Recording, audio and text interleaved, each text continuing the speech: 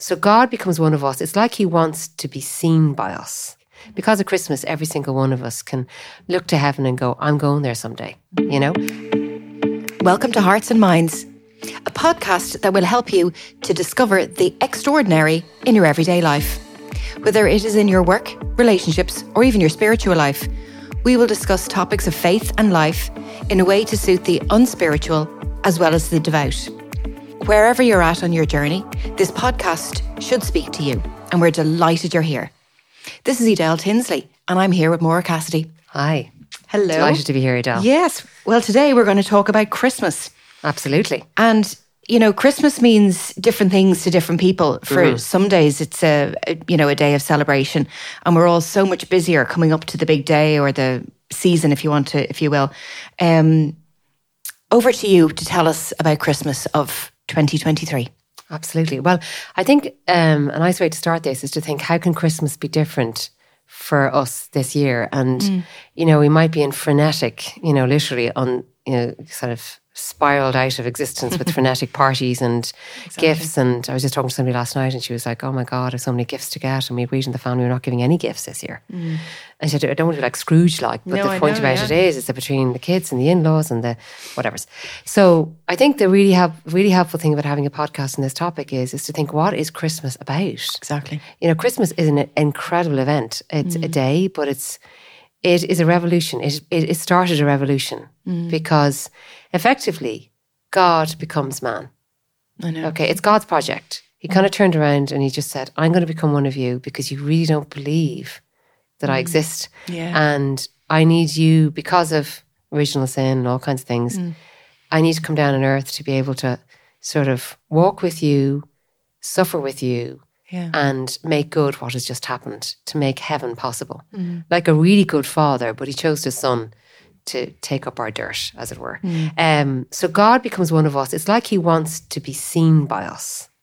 Yeah. And St. Athanasius said that. He said, Christmas is all about God wanting to be seen by his children, which is really, really powerful. Yeah, isn't it? So it's incredible, actually, if you dig into the saints and you see how many of the great saints that we know spoke about Christmas as such an incredible, event, because it started with a domino effect. Basically, there was no turning back. Because of Christmas, every single one of us can look to heaven and go, I'm going there someday, and that's even why we say, we say so many Christmas hymns and we use, say, Messiah and Emmanuel, and, oftentimes you don't double click on, well, what Emmanuel means, God with us.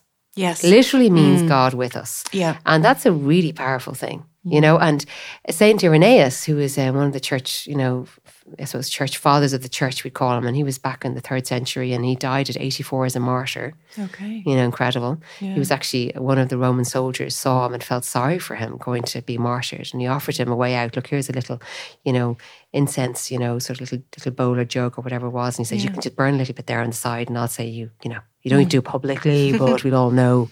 And he said, I've spent, I'm obviously paraphrasing here, but he said, I've spent 80 odd years of my life, totally identified with Christ. Yeah. I am so not going to bail out at this moment. Exactly. You usually don't get it. But anyway, this man, he said, he talked about Christmas. Saint Irenaeus talked about Christmas. Like he said, God became man so his children could see God with them.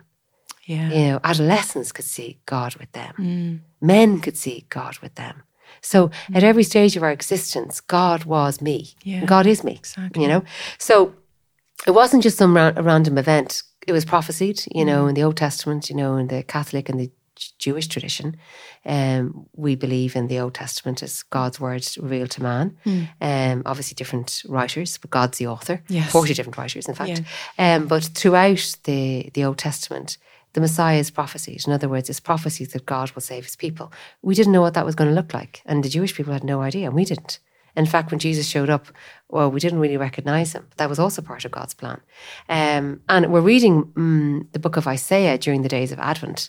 And, he recounts those prophecies for us, which is extraordinary when you think that Isaiah lived so many years before the birth of Christ, How can, you might say, Christmas be different for us, because we don't feel God is with us. We often don't think he's with us.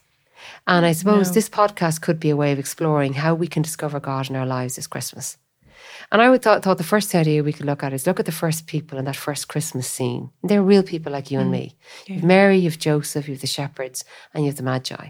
And I also want to dig into Saint Stephen and to the good thief. Okay, technically they're not in the Christmas scene, but we celebrate, anyway, I'll explain why we can draw them in. Okay, there is some tenuous link, not so tenuous.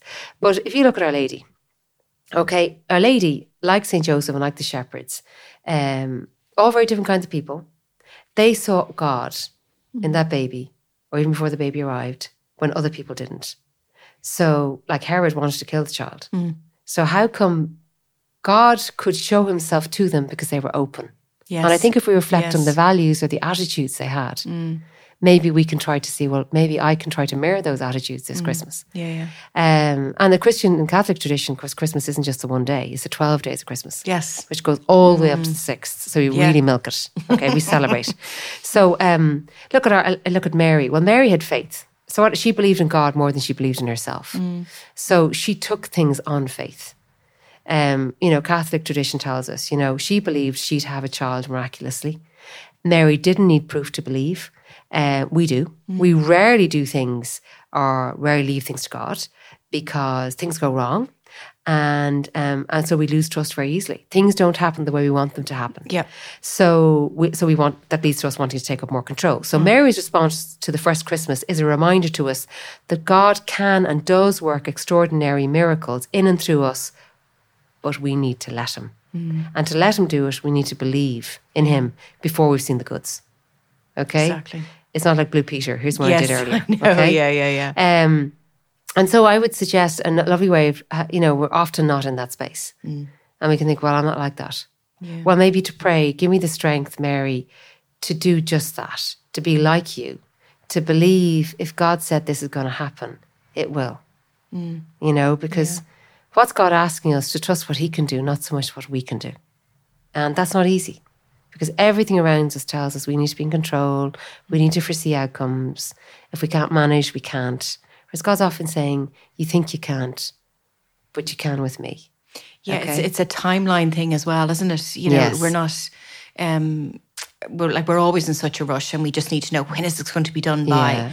And if our prayers or, requests aren't answered within our own timelines, it's, where is he? Absolutely. He's not the God that I need him to be. Yeah. Whereas God isn't like, Santa Claus. Who gives you exactly what you ask for in your Christmas stocking or in your list.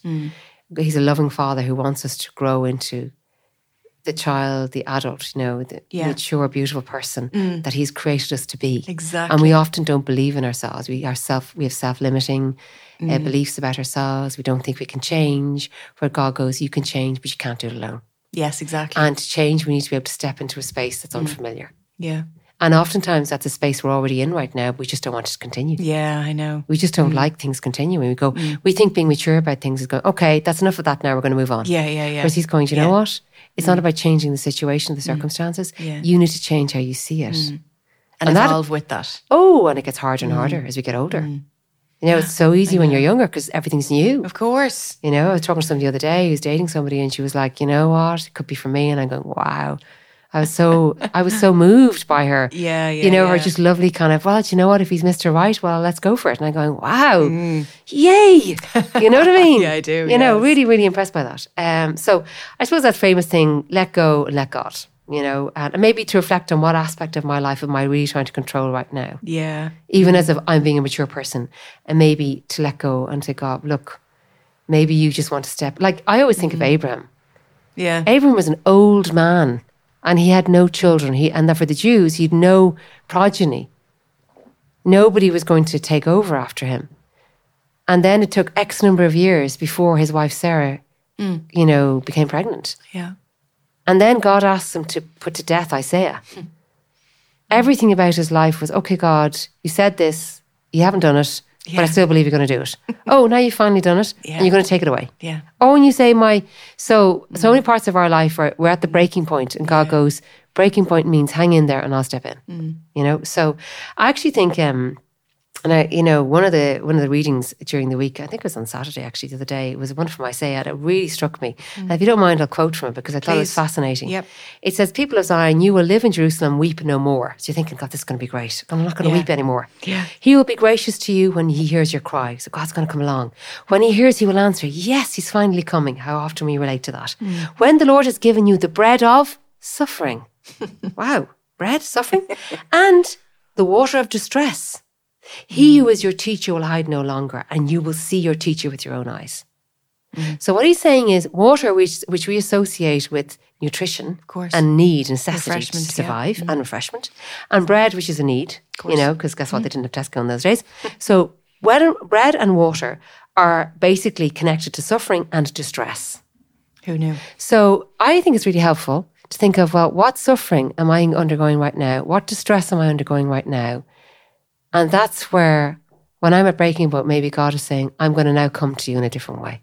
And that's just so incredibly powerful. And but it's so different to what we associate with God. We associate with God coming to console and be compassionate, which of course he is and does. Of course, But of course it's not, I'll take it all away and I'll make it better and you'll just cuddle up and there won't be any problems anymore. Yes, exactly. And we'll just settle into a nice, cool little Christmas movie. Yeah. Where it's all cute and the animals are all... There's no, in the stable, you can imagine, it wasn't a very pleasant place. No. It's not like our beautiful crib scenes. The other character, of course, is Joseph, Mary's husband, and his name means God will add. And that's kind of an interesting place to start because he was aware from the very beginning that he wasn't enough. He was enough. Yes. But God was going to have to add to him to make it possible for him to be what God needed him to be. And that's for all of us. We're not enough. We are enough for what God needs, but it's God's need that's the important thing. Okay? Yes. So if we don't, Joseph realized that he needed God. And so God, if he needs, then God meets us there. Yeah? So if we don't need him, well, God's not going to show up because we have everything. Yeah, So why would he bother? And he was very aware, Joseph, of being a human being, being ordinary, being average, with weaknesses like you and me. He's standing beside Mary and going, wow, Mary, you're amazing. You were conceived with that original sin. You don't have the same temptations I have. Life is difficult for you too. Yeah, I know, but you've got so much more grace than me. God, why are you picking me? He could have spent his whole life going, God, why me? Why me? But he didn't. How often in life we go, God, why did you pick me for this? Why am I in this situation? I'm just not able. The famous one about choosing your crosses. Yes. This famous, I don't know if it's a sort of a nice little story, but it's very helpful. This particular individual goes, God, why do you always give me these wretched crosses? And he said, well, okay, here's a room full of crosses. Go and pick the one you want. And he picked the one and he said, that's the very one I gave you. So because, of course, he picks the one that's going to help us to become. And if you read the lives of the saints, it's really helpful because the lives of the saints weren't exactly pretty. They were really, really challenging. And they can help us to go, well, they're my tribe. So, exactly. So now that didn't stop Joseph trusting God. He believed the angel. He said, look, the baby Mary's carrying isn't yours, it's God's. So it's okay. And he went, okay, I don't know what that's all about, but that's okay. So you want me to make her my wife. I love her. Don't understand any of this, but if you say, I do. And I think that's amazing. Because what happens to us when we see weakness, we presume weakness means unworthiness. It doesn't. Weakness means human. Yes. So it's a reminder that we need God. And there's nothing wrong with us because we need God. The weaker we find ourselves, the more, and sometimes, those, we mentioned on other podcasts the importance of our thoughts. We can have such negative thoughts about ourselves or other people. Yes. And be thinking, whatever, and this person shouldn't be in this situation or shouldn't have made that choice or whatever it is. Well, the reality is it is what it is, but it's where God can take this now. And that's where faith comes in. That's where miracles happen. We strive for perfectionism in ourselves and in others, but that's not what this life is about. This life is about love. It's about trust. And it's about going, God, when we're at breaking point, you need to be able to help me here because I'm doing this because you asked it, not because I want it. God meets us because we need him, not because of anything else. And then you have the child in the manger. That baby couldn't do anything. Yeah, exactly. It needs to be fed by Mary. It needs to be pooped. It needs to be cleaned, pooped. It needs to everything. Everything. It needs to be cuddled. It needs to be loved. It needs to be kept warm, etc. We can't do many things. We can't control events. We can't change people. We can change ourselves in the way we see ourselves and reality and situations, but we need to be patient. It takes time. Yeah. And I just think, a lot of patience is needed there. It doesn't happen overnight. And, the shepherds, what's about the shepherds? I think it's shepherds shepherds aren't exactly, it's not exactly driving the BMW or, wearing the Versace suit. Exactly. They're out in the field. It's a very, manual job. It's a job that probably just covers, you kind of get the next meal. Existence, basically. It was, hand to mouth. And what do? They see the shepherds and they go, let's just go. God is born. It's in a stable. And you kind of think, you can kind of be tempted to think, simple creatures. But guess what? They saw angels in the sky.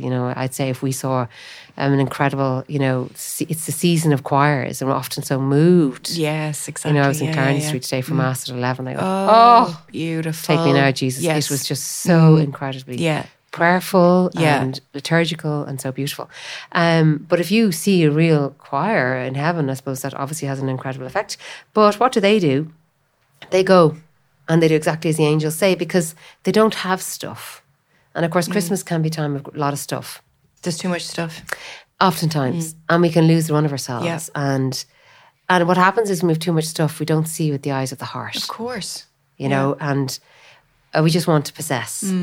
And God isn't there to be possessed. Yeah. We don't possess other people. We just love them. Yeah. And sometimes we have to fill the hole that they have because, some of you might have heard the podcast we did recently with Leonie McPhillips, and she described, the love that her mother had for them. And she said it was just unconditional. She said of her mother, she once asked her mother, who's passed away, she said, Mom, did you like your life? She said, no, I didn't like my life. I had 8 children. And she was married to, a functional alcoholic. But she loved her life. And she never resentful to her husband because he had so much to contend with. Okay. He was an orphan at 6. He was in an institution. He wasn't able for much. But she never doubted him as the father of her children and as the father, her husband. She obviously has a lot of grace, or had a lot of grace. Well, that's what she said. She basically said, I believe. And if I didn't have God, I wouldn't be here right now. Yeah. And she's communicated that to her family, and they saw in their father somebody whom they deeply loved, but saw him for what he was. Yeah, exactly. And sometimes felt sorry for him, but at the same time could see that he was needy. Yeah. Which is an extraordinary thing because there are many people in our lives who we depend on who are needy. And yet at the same time, we need to be there for them in as we can. These individuals, you may say, saw God, touched God, held God close. And what do they experience but joy and peace? And we think, okay, joy and peace. And, sometimes we can think joy and peace, but I'm not experiencing much of that right now in my life. And, you see, the joy and peace that God gives isn't the joy and peace of this world. It's not kind of the happy, clappy joy and peace of I have everything, I look amazing, and I'm surrounded by all these people who love me. Hopefully we'll have people around us who love us and we will be able to love others. Yeah. I think that's the biggest part of it, because oftentimes it's the love we give.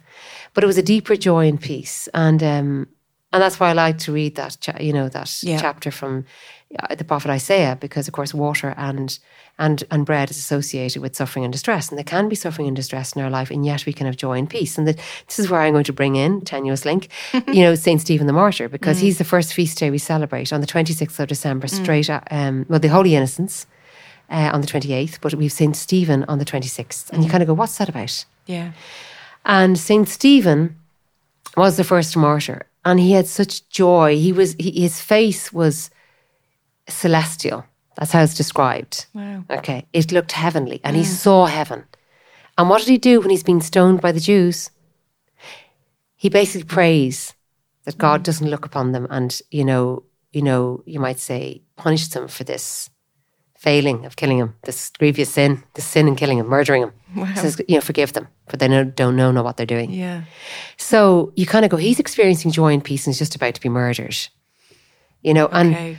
I thought that was because the joy and peace that he had in his heart came from God. Yes. And I think that's the joy and peace that we need to ask for. Yeah. Because oftentimes can be times in people's lives where they're not experiencing that joy and peace because it's genuinely challenging. Yeah. And they can feel they're going above and beyond the call of duty. And they're going at that moment, but you know what, Lord, I need an extra joy and peace right now. Like I was chatting to a woman not so long ago, and she said, more the amount of times I go, God, I'm married, and marriage is about the sacrament of marriage, which means it's a bit like a drip, that I get the grace of the sacrament every day for whatever I need. Yes, And so many times she said, I said, God, I need the grace of the sacrament of marriage right now for this. And I thought that's faith. Yeah. She believes in that. So, I thought that was quite interesting. So the sacraments are there to keep to the nourishment for our journey. They're not an add-on. They're not a kind of happy moment. Liturgy. Yeah. Did you have a nice Mass? Mass and receiving our Lord in the Eucharist is about we need to be fed, we need to be loved, we need to be embraced, nourished. We need to be nourished. We go to confession because we need to ask for forgiveness. We need to have strength in wherever we're at right now, because I didn't have very charitable thoughts because I want to do this right now, and I know it's the wrong thing to do, but it feels right for me right now. So I'm asking for the grace to change my mind in this. Yeah. Sometimes sometimes you go to Absolutely. confession and you go, look, I say to the priest, all honesty, I'm not feeling this. I'm asking for forgiveness for something now that I'm feeling very sorry about. And it's lovely. But that's highly relatable. I mean, completely. And it's just a proof of our own humanity, isn't it? That kind of... Absolutely. Yeah. It's very honest. And I think the other lovely thing is, for people out there maybe who are listening in and they're thinking, well, I'm already frenetic and I'm not very spiritual. I'm not sure how this Christmas is going to go. There's so much to do. I'm not even sure I'm going to make Mass. Well, think of the good thief. The good thief was the fruit of Christmas. Because of Christmas, Jesus was faithful, and at the very end of his life, 33 years, decided to die on the cross because he wanted to open the gates of heaven. Yes. Okay. And who does he meet there? Two other thieves. Was a good thief. And the good thief basically stealing all his life and was being put to death for that. So obviously had a bit of a artistic existence. And he's looking at Jesus and he's not going, I'm well versed in the scriptures. He's not going, you're definitely the Messiah because I heard all about you. He's looking at him going, you are a man who's dying for a crime you did not commit. That speaks to me. You must be an extraordinary man. In fact, you must be God. And it's beautiful because there are moments when we think, I'm not enough, clearly. I need to be saved. Yeah. I want to get to heaven. And Christmas is all about acknowledging the fact that I can't get to heaven alone. Of course you can't. Not at God all. needs to save us. Yeah. So for us, the good thief is somebody, we look at Christ and we go, you read, so many people have read the Gospels, walked their way through the Gospel of St. Luke or the Gospel of St. Matthew or Mark or John, and thought, okay, reading from cover to cover, I believe in Jesus. Because this man did things that no human being could do. Yeah. And so I would encourage us all to kind of go get to know Jesus. Yeah. And Start that way, the relationship. Start the relationship. And then you can take steps and change your life. And because you're believing in him. Exactly. You're not believing in yourself. You're not saying, look, so far this has been useless. So far this relationship has been useless. Or so far this work situation or whatever has been useless. You're going, it's been useless right up to now, but Jesus, because you're walking with me right now and you're going to walk with me for the rest of my life, I know this is going to change. And I think that's a happy note to end. Absolutely. I was actually at Mass recently, and a wonderful priest, and he was talking about journeying, obviously, with God, and but like that, where does one start? And often you find people start at the end. In other words, you're looking for something. So there's an ill family member, or the usual kind of thing, or you're looking for something, and the priest was saying, don't use God in the sense of break glass in case of emergency only type of a thing. So don't use him as an emergency only kind of thing. Build up the relationship first, so you don't feel you have to go kind of begging at the end. So I mean, it's you're already like, and it's just a chat. I just chat. Yeah, absolutely. I do ask obviously for stuff that's going on in my life, and to the strength to get through whatever difficulties and challenges that I have. But I just found that great. Don't use them in case of emergencies only. Use them every day.